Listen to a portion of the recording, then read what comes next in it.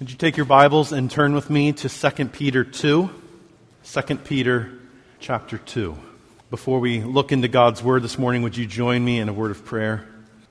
Oh God, this is your Word. It is authoritative. It is profitable. It's amazing. So help us as we look at your Word this morning. Holy Spirit, would you show us what your Word says? May we be helped by this passage of Scripture as we study it and take away areas that we may apply it to our lives. Holy Spirit, direct us. Help us. This is your Word, and may we give our diligence to it this morning. We pray this in Jesus' name. Amen. Today is the first Sunday of the new football season, and many teams, expectations are high, not excluding Philadelphia. Many teams aspire to make the playoffs. They're hoping to be over 500, but at this point in the season, anybody could win the Super Bowl. For some, though, their track record doesn't inspire hope. The New York Jets are one of those teams. They have the longest active postseason drought. They have not made the playoffs in 11 years. In those 11 years, they have finished last in their division 6 times. Imagine aspiring to win a Super Bowl with a track record like that over the last decade plus.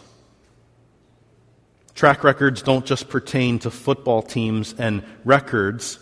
We base our expectations for relationships, car performance, politics, many other things off of track records. In our study of 1 Peter a few weeks ago, we saw the firm track record of God's Word. It is reliable, it is authoritative, it is based off of eyewitness account. And in our text this morning, Peter is going to draw our attention to God's perfect track record when it comes to judgment and deliverance.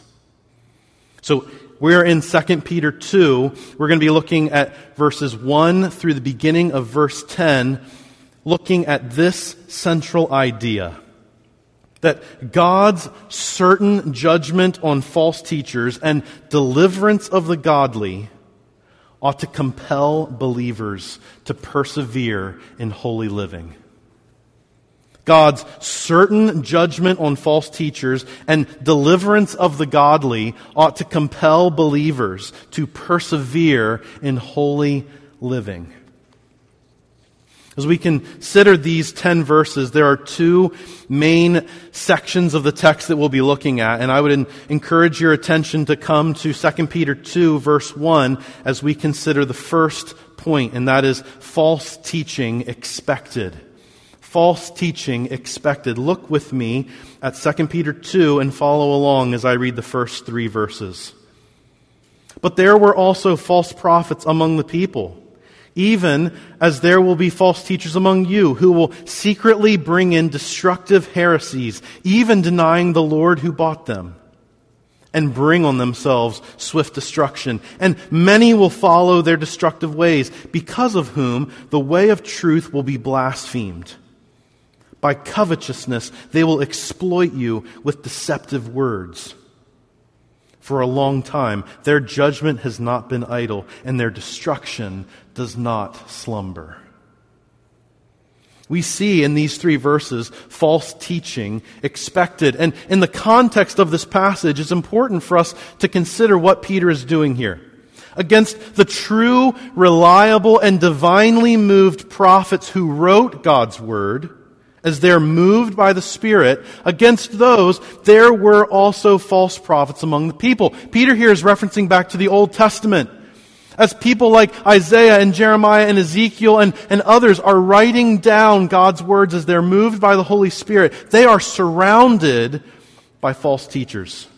There were also false prophets among the people. This sets a precedent. that God's people have always had false prophets or teachers who have sought to undermine what God has said and have refused to submit to God's demands on their life. That's a precedent. Anytime you look at the people of God, not far away from them, and intermingled in and amongst them are going to be false teachers and prophets who are going to be saying, God doesn't really mean that. God didn't really say that. God doesn't really expect that.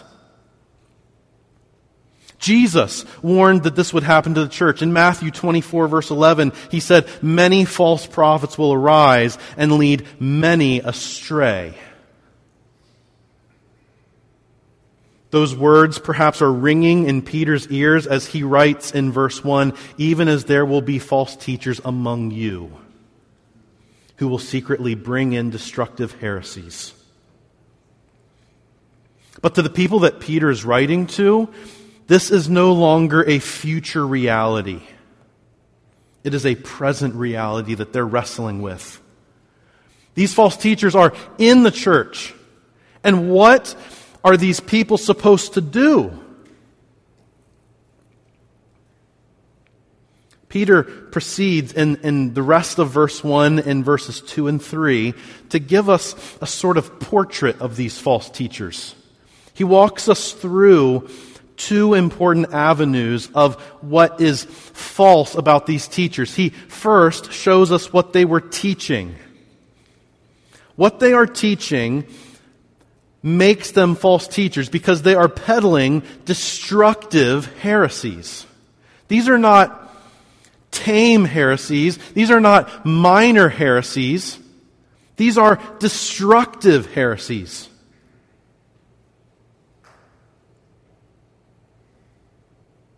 From the text, as we read, if you read chapter 2, you see two very closely paralleled teachings. First teaching is eschatological skepticism. Jesus isn't really going to come back. He just said that to make you guys feel good.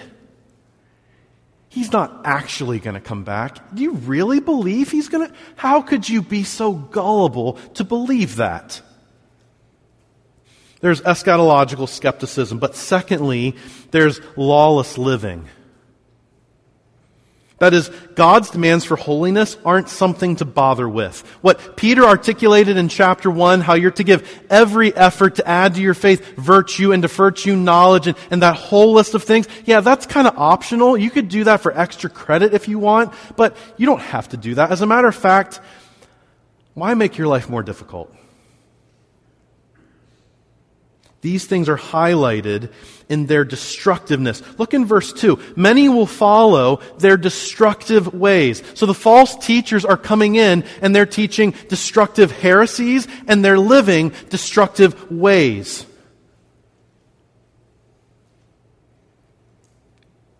Sad thing is, many are going to follow their destructive ways.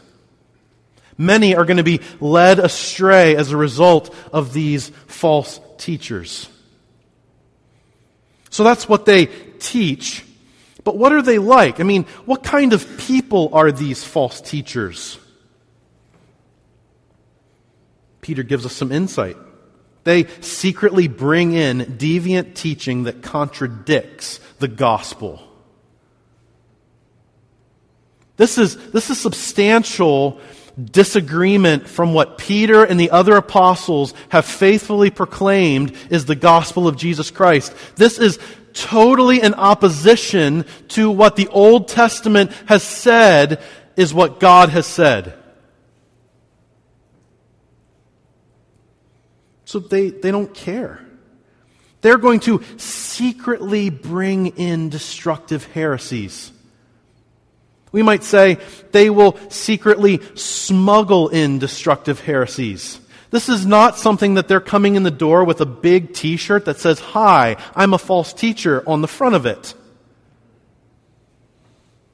They're seeking to secretly subvert and undermine and twist the gospel. Secondly, they couldn't care less about following God's call to holy living. It's not even something that is a starter for them. As a result, we read in verse 2, because of whom? Because of these false teachers who are living destructive ways and taking many in the church with them down this journey of destructive ways, because of whom the way of truth will be blasphemed. The way was the designation given to those who are Christ followers. They were followers of the way. And because of these destructive teachers, the way of truth, the reputation of the church, the reputation of Christians is compromised. Their reputation in the community and their reputation before the Lord, the reputation of the name of the Lord, it is slandered, it is reviled, it is blasphemed, it is demeaned, it is torn down. We see this stands in stark contrast to how believers are to live their lives. Look back to the first letter Peter wrote, 1 Peter chapter 3.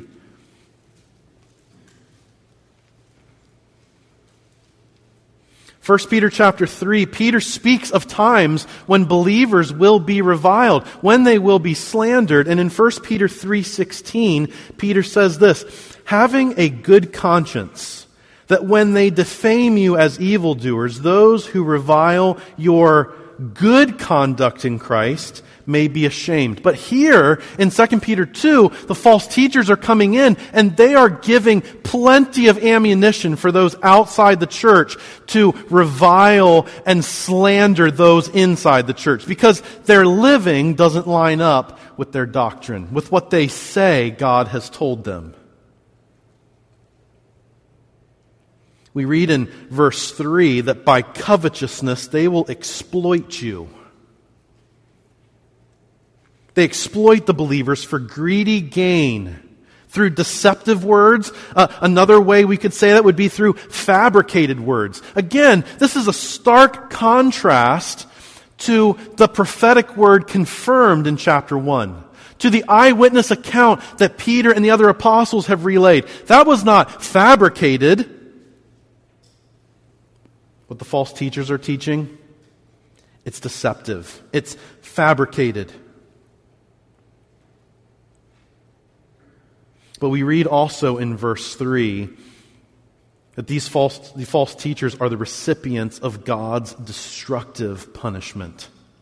Look in verses 1 and 3. We see hints of this theme that Peter is going to develop. At the end of verse 1, they bring on themselves swift destruction.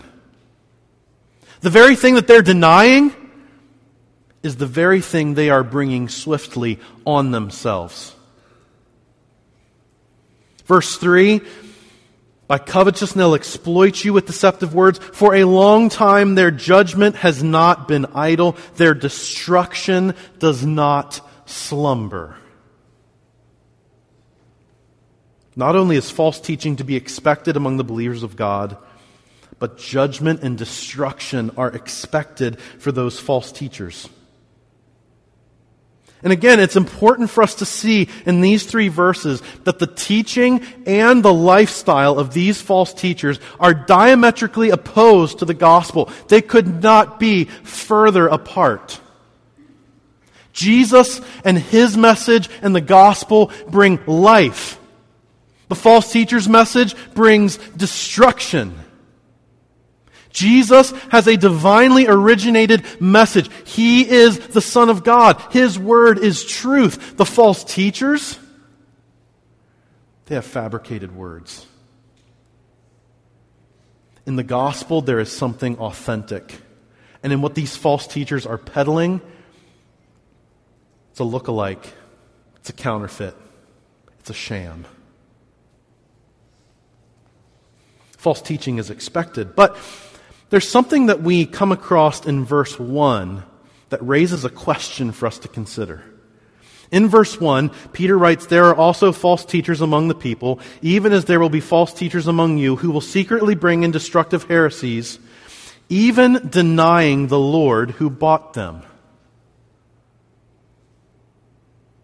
That raises a question.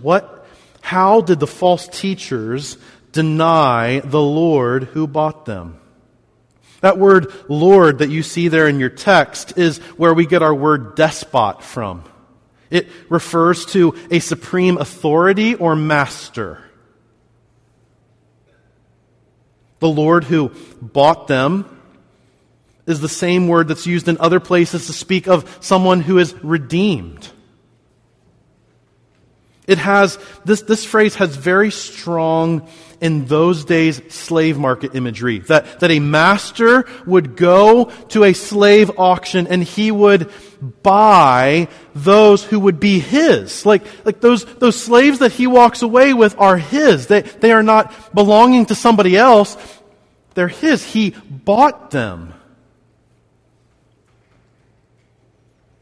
So how did the false teachers deny the Lord who bought them?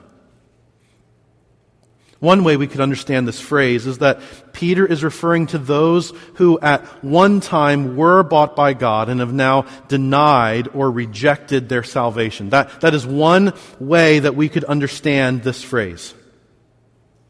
The problem with this view is that it diminishes what the Bible teaches about Christ's sacrifice. In Christ's death, He did not merely secure the potential for our redemption.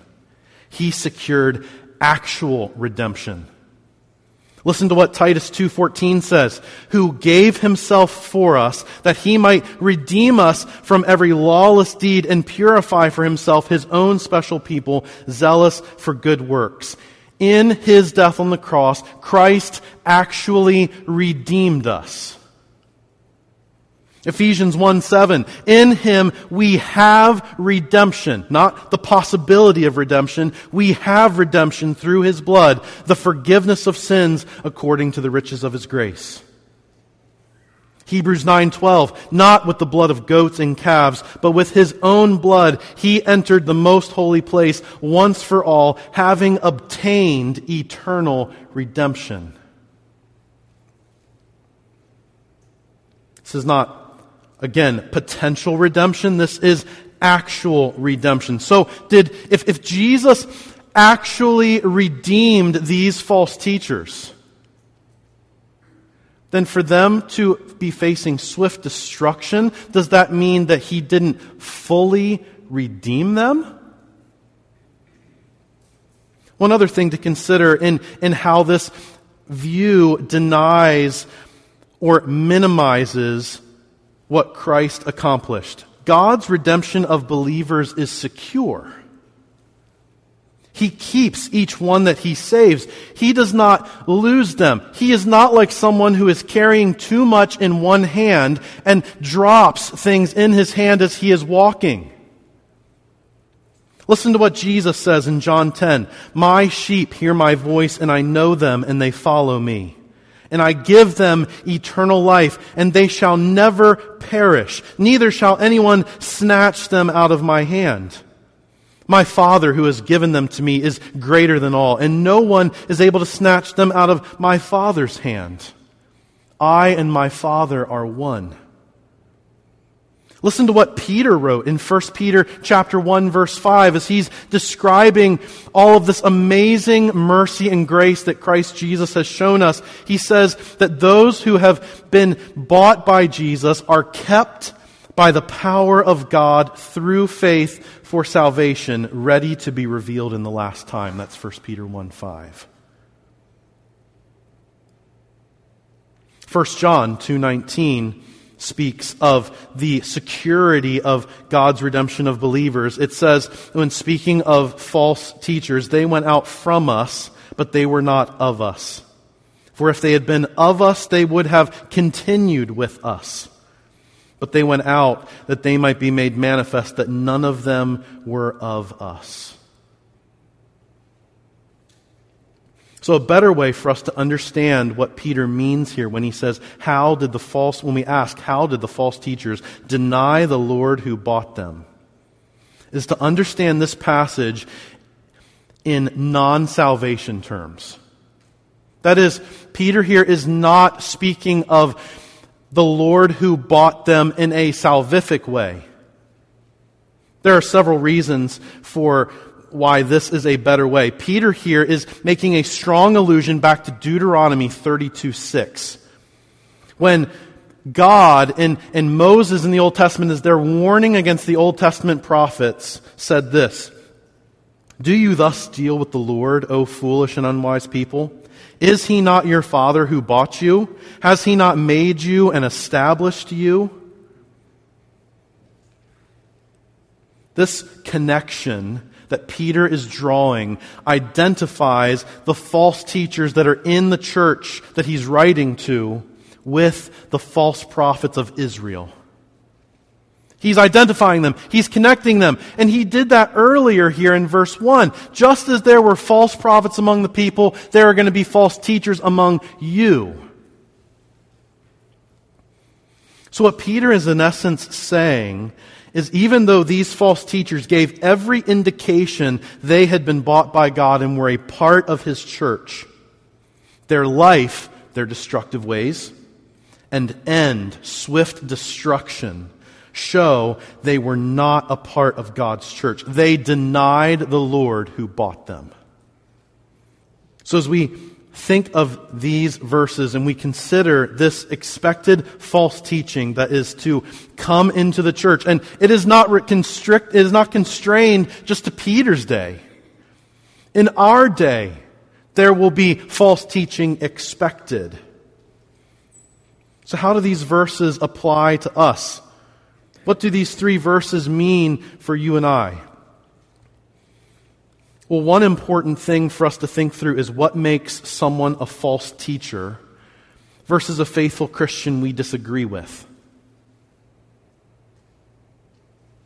Not everybody who disagrees with you on a theological issue is a false teacher. So how do we know? How do we know what the difference is between a false teacher and someone with different theological views that we may disagree with? There is in the Scriptures kind of this grid or matrix of biblical teaching. And so, as we evaluate what someone teaches, what someone says, we have to use God's wisdom, we have to use discernment to say, is what this person's saying in this grid or matrix of faithful biblical teaching? If it's in line with faithful doctrine, then there's room for conscience. We see this for example, in modes of baptism. Different eschatological views, different ways that we come about with different standards of morality or ways that we will conduct ourselves. There's a grid, there's a matrix of faithful biblical doctrine, and there's room for disagreement inside that grid. But if it's outside the line of faithful doctrine, if it is compromising the message of the gospel, if it is in danger of twisting or distorting the gospel, then it must be rejected as false teaching.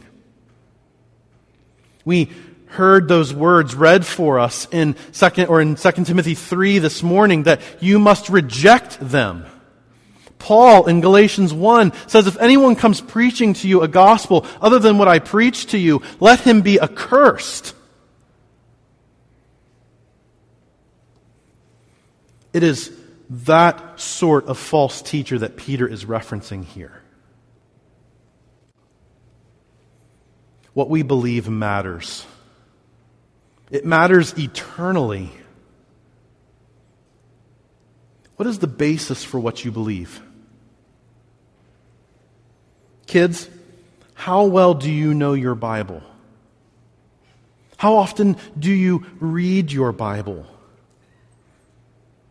This is something that is critically important even for you as kids, that you read God's Word, that you study God's Word, that you meditate on God's Word. You have the enviable privilege of being able to easily and quickly memorize passages of Scripture that older Christians struggle to memorize. Take advantage of your youth and your fresh, sponge-like mind to meditate and to memorize God's Word, to know God's Word. Parents, how well are you equipping your kids to know God's Word? Because false teachers aren't going to die off when you die off. False teachers are going to still be around as your kids grow up to be adults. So how well are you equipping your kids to know God's Word? For those of you who still have a Monday through Friday or some sort of job that you work at, what struggles or trials are you facing at work that God's Word could give you wisdom to sort through? There's so much confusion in our world regarding things that the Bible is crystal clear about. So do you know what the Bible says? Is the Bible a source of refuge for you and a source of reassurance for you as you face those struggles and persecution at work? Those of you who teach here at church, whether it's teaching kids, whether it's teaching ladies' Bible study, whether it's teaching whoever, what are you teaching? Are you teaching your thoughts? Are you teaching what somebody else says? Our job is to teach God's words. So for all of us, when you come to church, what's your posture? Where does your Bible sit? Is it open? Are you looking at what the preacher is saying? Are you examining for yourself? Are these words, in fact, true words? So often it's easy for the passage to be read and the Bible to be put aside. Have your Bible open so that you can see for yourself. There is false teaching that is to be expected, but the second thing that we see in our text is that false teaching is punished. False teaching is punished, and we see this in verses 4 through 10. Follow along as I begin reading in 2 Peter 2, verse 4. For if God did not spare the angels who sinned, but cast them down to hell and delivered them into chains of darkness to be reserved for judgment, and did not spare the ancient world, but saved Noah, one of 8 people, a preacher of righteousness, bringing in the flood on the world of the ungodly, and turning the cities of Sodom and Gomorrah into ashes, condemned them to destruction, making them an example to those who afterward would live ungodly, and delivered righteous Lot, who was oppressed by the filthy conduct of the wicked. For that righteous man, dwelling among them, tormented his righteous soul from day to day by seeing and hearing their lawless deeds. Then the Lord knows how to deliver the godly out of temptations and to reserve the unjust under punishment for the day of judgment, and especially those who walk according to the flesh in the lust of uncleanness and despise authority. What we see in these verses is false teaching punished. This section establishes the certainty of the destruction that Peter outlined for the false teachers in verses 1 through 3. How swift is their destruction? How certain is their destruction? How can we be sure that their judgment is not, in fact, slumbering? Verses 4 through the beginning of verse 10 help us see. This is one long sentence, and it explains the precedent for judgment. If God judges the ungodly, Peter also elaborates on, will the people who follow God be consumed? Are they accidentally going to be included in judgment that they supposedly had escaped? So in this long sentence in verses 4 through 10, there are 2 themes that we see about God. We see God's justice in condemning and judging the ungodly. That God is just in condemning and judging the ungodly. God did not spare the angels who sinned, but cast them into hell. The beginning of verse 5, we could say, and if God did not spare the ancient world, but brought in the flood on the world of the ungodly. Verse 6, if God turned the cities of Sodom and Gomorrah into ashes and condemned them to destruction, then we read in verse 9, God knows how to reserve the unjust under punishment for the day of judgment. God has a track record regarding justly condemning and judging the ungodly. And it is a pretty significant track record. It goes from cosmic to local. He didn't spare the angels who sinned. He didn't spare the world who sinned. He didn't spare the cities who sinned. God is just in condemning and judging the ungodly. But the second theme that we see here is God's faithful deliverance of the godly from destruction. Look in verse 5. God did not spare the ancient world, but saved Noah, one of 8 people, a preacher of righteousness. Verse 7, and if God delivered righteous Lot. Verse 8 tells us that righteous man tormented his righteous soul. And then we read in verse 9 that the Lord knows how to deliver the godly. You see, God doesn't just have a great track record regarding just judgment on the ungodly. God has a proven track record regarding delivering the godly from destruction.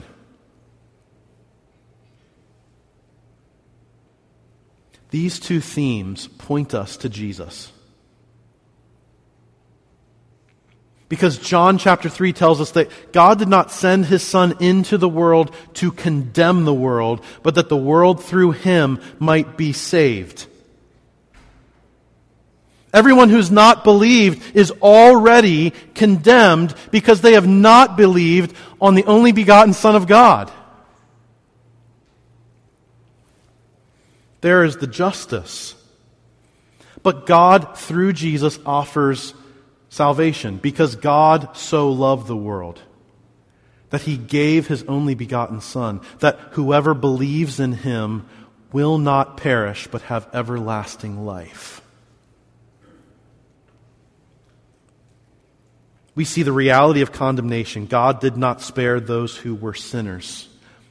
If you have never trusted in Christ this morning, God will not spare you of certain condemnation. He is just, and He will condemn sin. But there is the reality of a rescue that has been provided through Jesus Christ. God did deliver those who were righteous. 4 times in this passage, He uses righteous. He talks about Noah being a preacher of righteousness. He delivered righteous Lot. He tormented his righteous soul. That righteous man tormented his righteous soul. So clearly, there is a connection between deliverance and righteousness. The question is, where is your righteousness found this morning? Is it solely found in Christ? That is within the bounds of faithful gospel teaching. Flip back to 2 Peter 1 and look at the very first verse. 2 Peter 1, verse 1. Listen to these opening words that Peter writes. Simon Peter, a bondservant and apostle of Jesus Christ, to those who have obtained like precious faith with us by the righteousness of our God and Savior, Jesus Christ. So where is your righteousness found this morning, friend? Have you solely put your faith and trust in Jesus Christ for His righteousness? Your righteousness will not suffice. Your righteousness won't deliver you from judgment. So friend, trust in Christ for salvation. Repent of your sin and believe in Christ for salvation. These two themes, Peter continues to build on these themes, though, and he uses 3 Old Testament illustrations that demonstrate the judgment of God on the wicked and the deliverance of the godly. He first talks about the angels who sinned. This is more than likely a reference to when the angels were kicked out of heaven, or this could also be a reference to Genesis 6. In Genesis 6, we read of how the sons of God came down and committed gross iniquity and sin among the people of Israel. Peter does not tip his hand one way or the other which thing he has in mind, but given the fact that Noah comes right after this, it's best to lean that direction of Genesis 6. Genesis 6, 1 through 4 being what Peter has in mind here. He did not spare the angels who sinned, and notice the punishment. He cast them down to hell and delivered them into chains of darkness to be reserved for judgment. Their judgment is on layaway. It's coming. He doesn't just talk about the angels who sinned, though. He talks about the ancient world in Noah's day. Not only does God spare the ancient world, but he saves Noah and his family. There's an important lesson for us, though, because no matter how small the remnant of faithful Christians, as small as 8, Noah, 1 of 8 people, no matter how small the remnant of faithful Christians, God is faithful in saving even that small remnant from judgment. Then he moves to the cities of Sodom and Gomorrah. Both this example and the example of Noah are used by Jesus. Jesus in Luke 17 predicts the certain destruction of the wicked at his return, and he uses the days of Noah and of Sodom and Gomorrah as his 2 illustrations. No doubt Peter has that in his mind as he writes to these believers. But the emphasis in talking about Sodom and Gomorrah is not so much on Sodom and Gomorrah as much as it is the deliverance of Lot. Lot is said here, he's described as righteous Lot. That righteous man tormented his righteous soul. He's considered to be righteous. That is, he had a proper relationship with God. He's similar to Abraham and Noah in that regard. But Lot, this is a man with some serious flaws. How in the world is this guy considered righteous? Did Lot have his flaws? Absolutely. You and I have our flaws. We are seriously flawed human beings as well. But Lot was righteous before God. He followed God. And there is, if we go back to Genesis 18 and 19 and we look at what Abraham does when God comes to visit him, and how Lot reacts when the 2 strangers come to visit him, they're very parallel. Abraham is sitting down, he sees a stranger coming, he stands up to greet him. Lot sees 2 strangers coming. He is sitting down. He stands up, greets them. Both of them welcome them into their house. Both of them show hospitality. And in the Old Testament, one of the premier signs of someone who was a follower of God is that they demonstrated hospitality to strangers.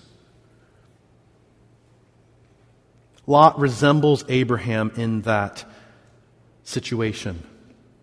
Not only that, but when Abraham is pleading and interceding on behalf of Sodom and Gomorrah, he asks God to spare the city if he will find, and he goes from a large number, 50 people, all the way down to 10, and he uses an interesting word to describe these types of people. He doesn't say, if you find 50 family members, will you spare the city? If you find 50 good people, will you spare the city? No. Abraham says, if you find 50 righteous people, will you spare the city? All the way down to 10. God did not find 10 righteous souls, and so the city was destroyed. But He did find righteous Lot and delivered him and his family from destruction. God knows how to deliver the godly out of temptation.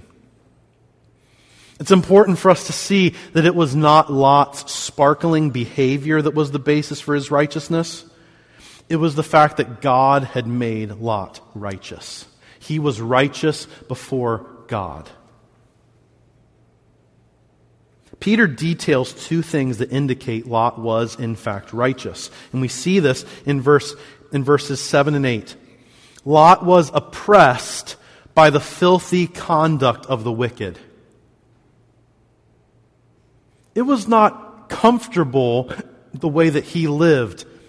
He was oppressed by the filthy conduct. There was something that oppressed him about that filthy conduct. Verse 8, that righteous man tormented his righteous soul. Not periodically, not every once in a while.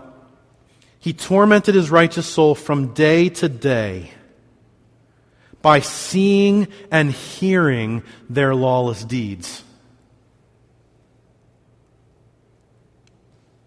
So he was oppressed by the conduct of the wicked, and his righteous soul was tormented by the deeds of the wicked regularly.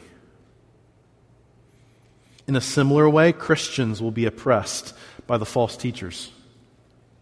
Christians will have their souls distressed by the wickedness that they observe around them. Brothers and sisters in Christ, there is a sense in which you have some common ground with Lot.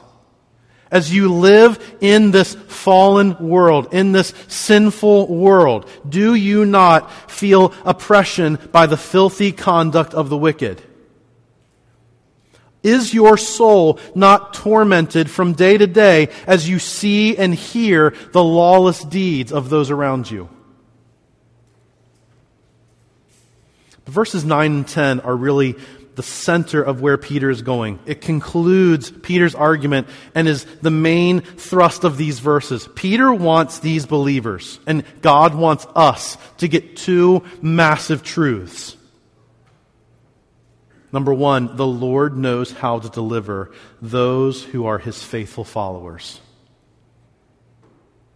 He knows how to deliver those who are His faithful followers.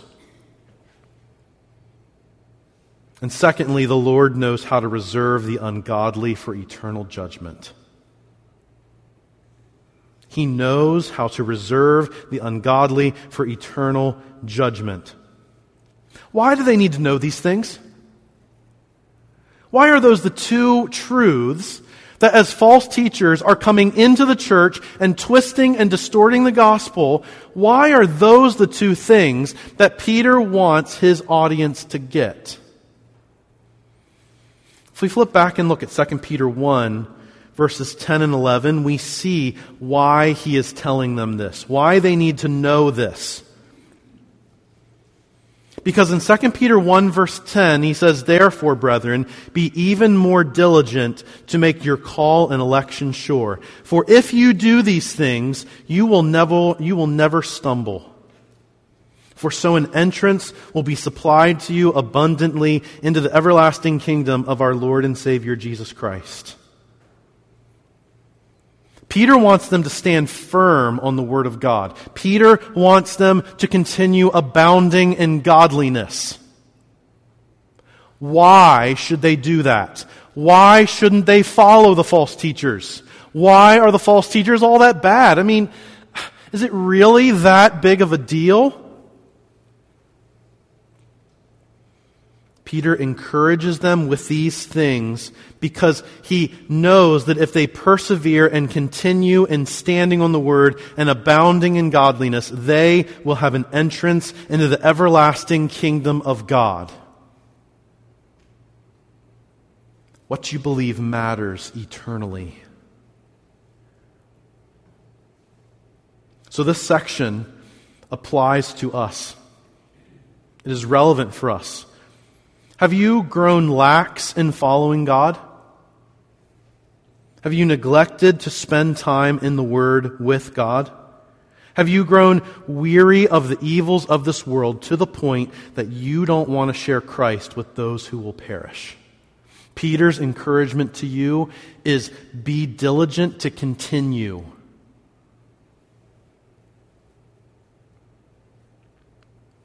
Does the lawlessness of our world cause you to grieve?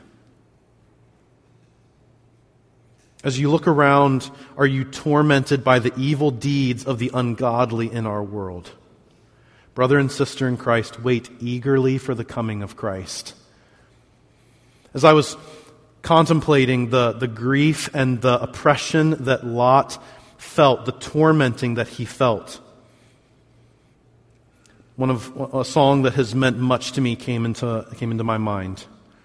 Do you feel the world is broken? We do. Do you feel the shadows deepen? We do. But do you know that all the dark won't stop the light from getting through? We do. Do you wish that you could see it all made new? We do. Is all creation groaning? It is. Is a new creation coming? It is. Is the glory of the Lord to be the light within our midst? It is. Is it good that we remind ourselves of this? It is. Does the Father truly love us? He does. Does the Spirit move among us? He does.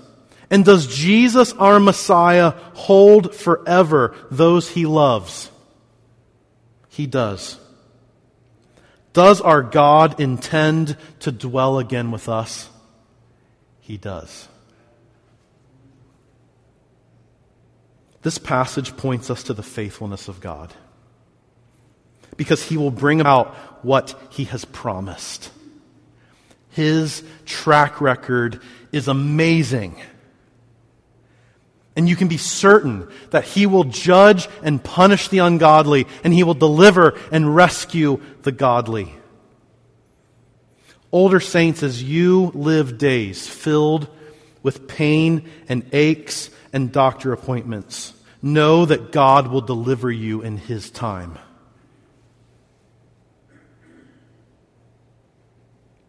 You can patiently and eagerly live each day for the glory of God. Brothers and sisters in Christ, that is the encouragement that Peter has for us. That in the expectation of the false teachers, they're going to be there.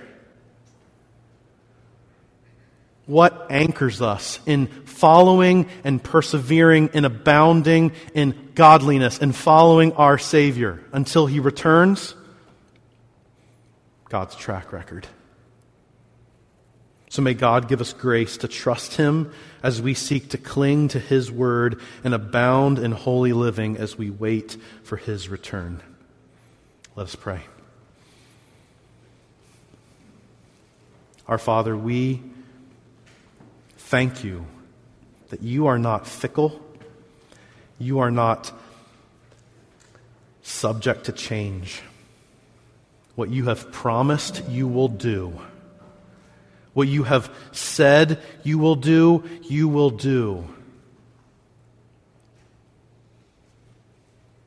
Help us not just to know in our heads that You will deliver the righteous and reserve the unjust for punishment. Help us to believe it and to live it. Help us to be diligent, to abound in what You have called us to do in holiness. We pray this in Jesus' name. Amen.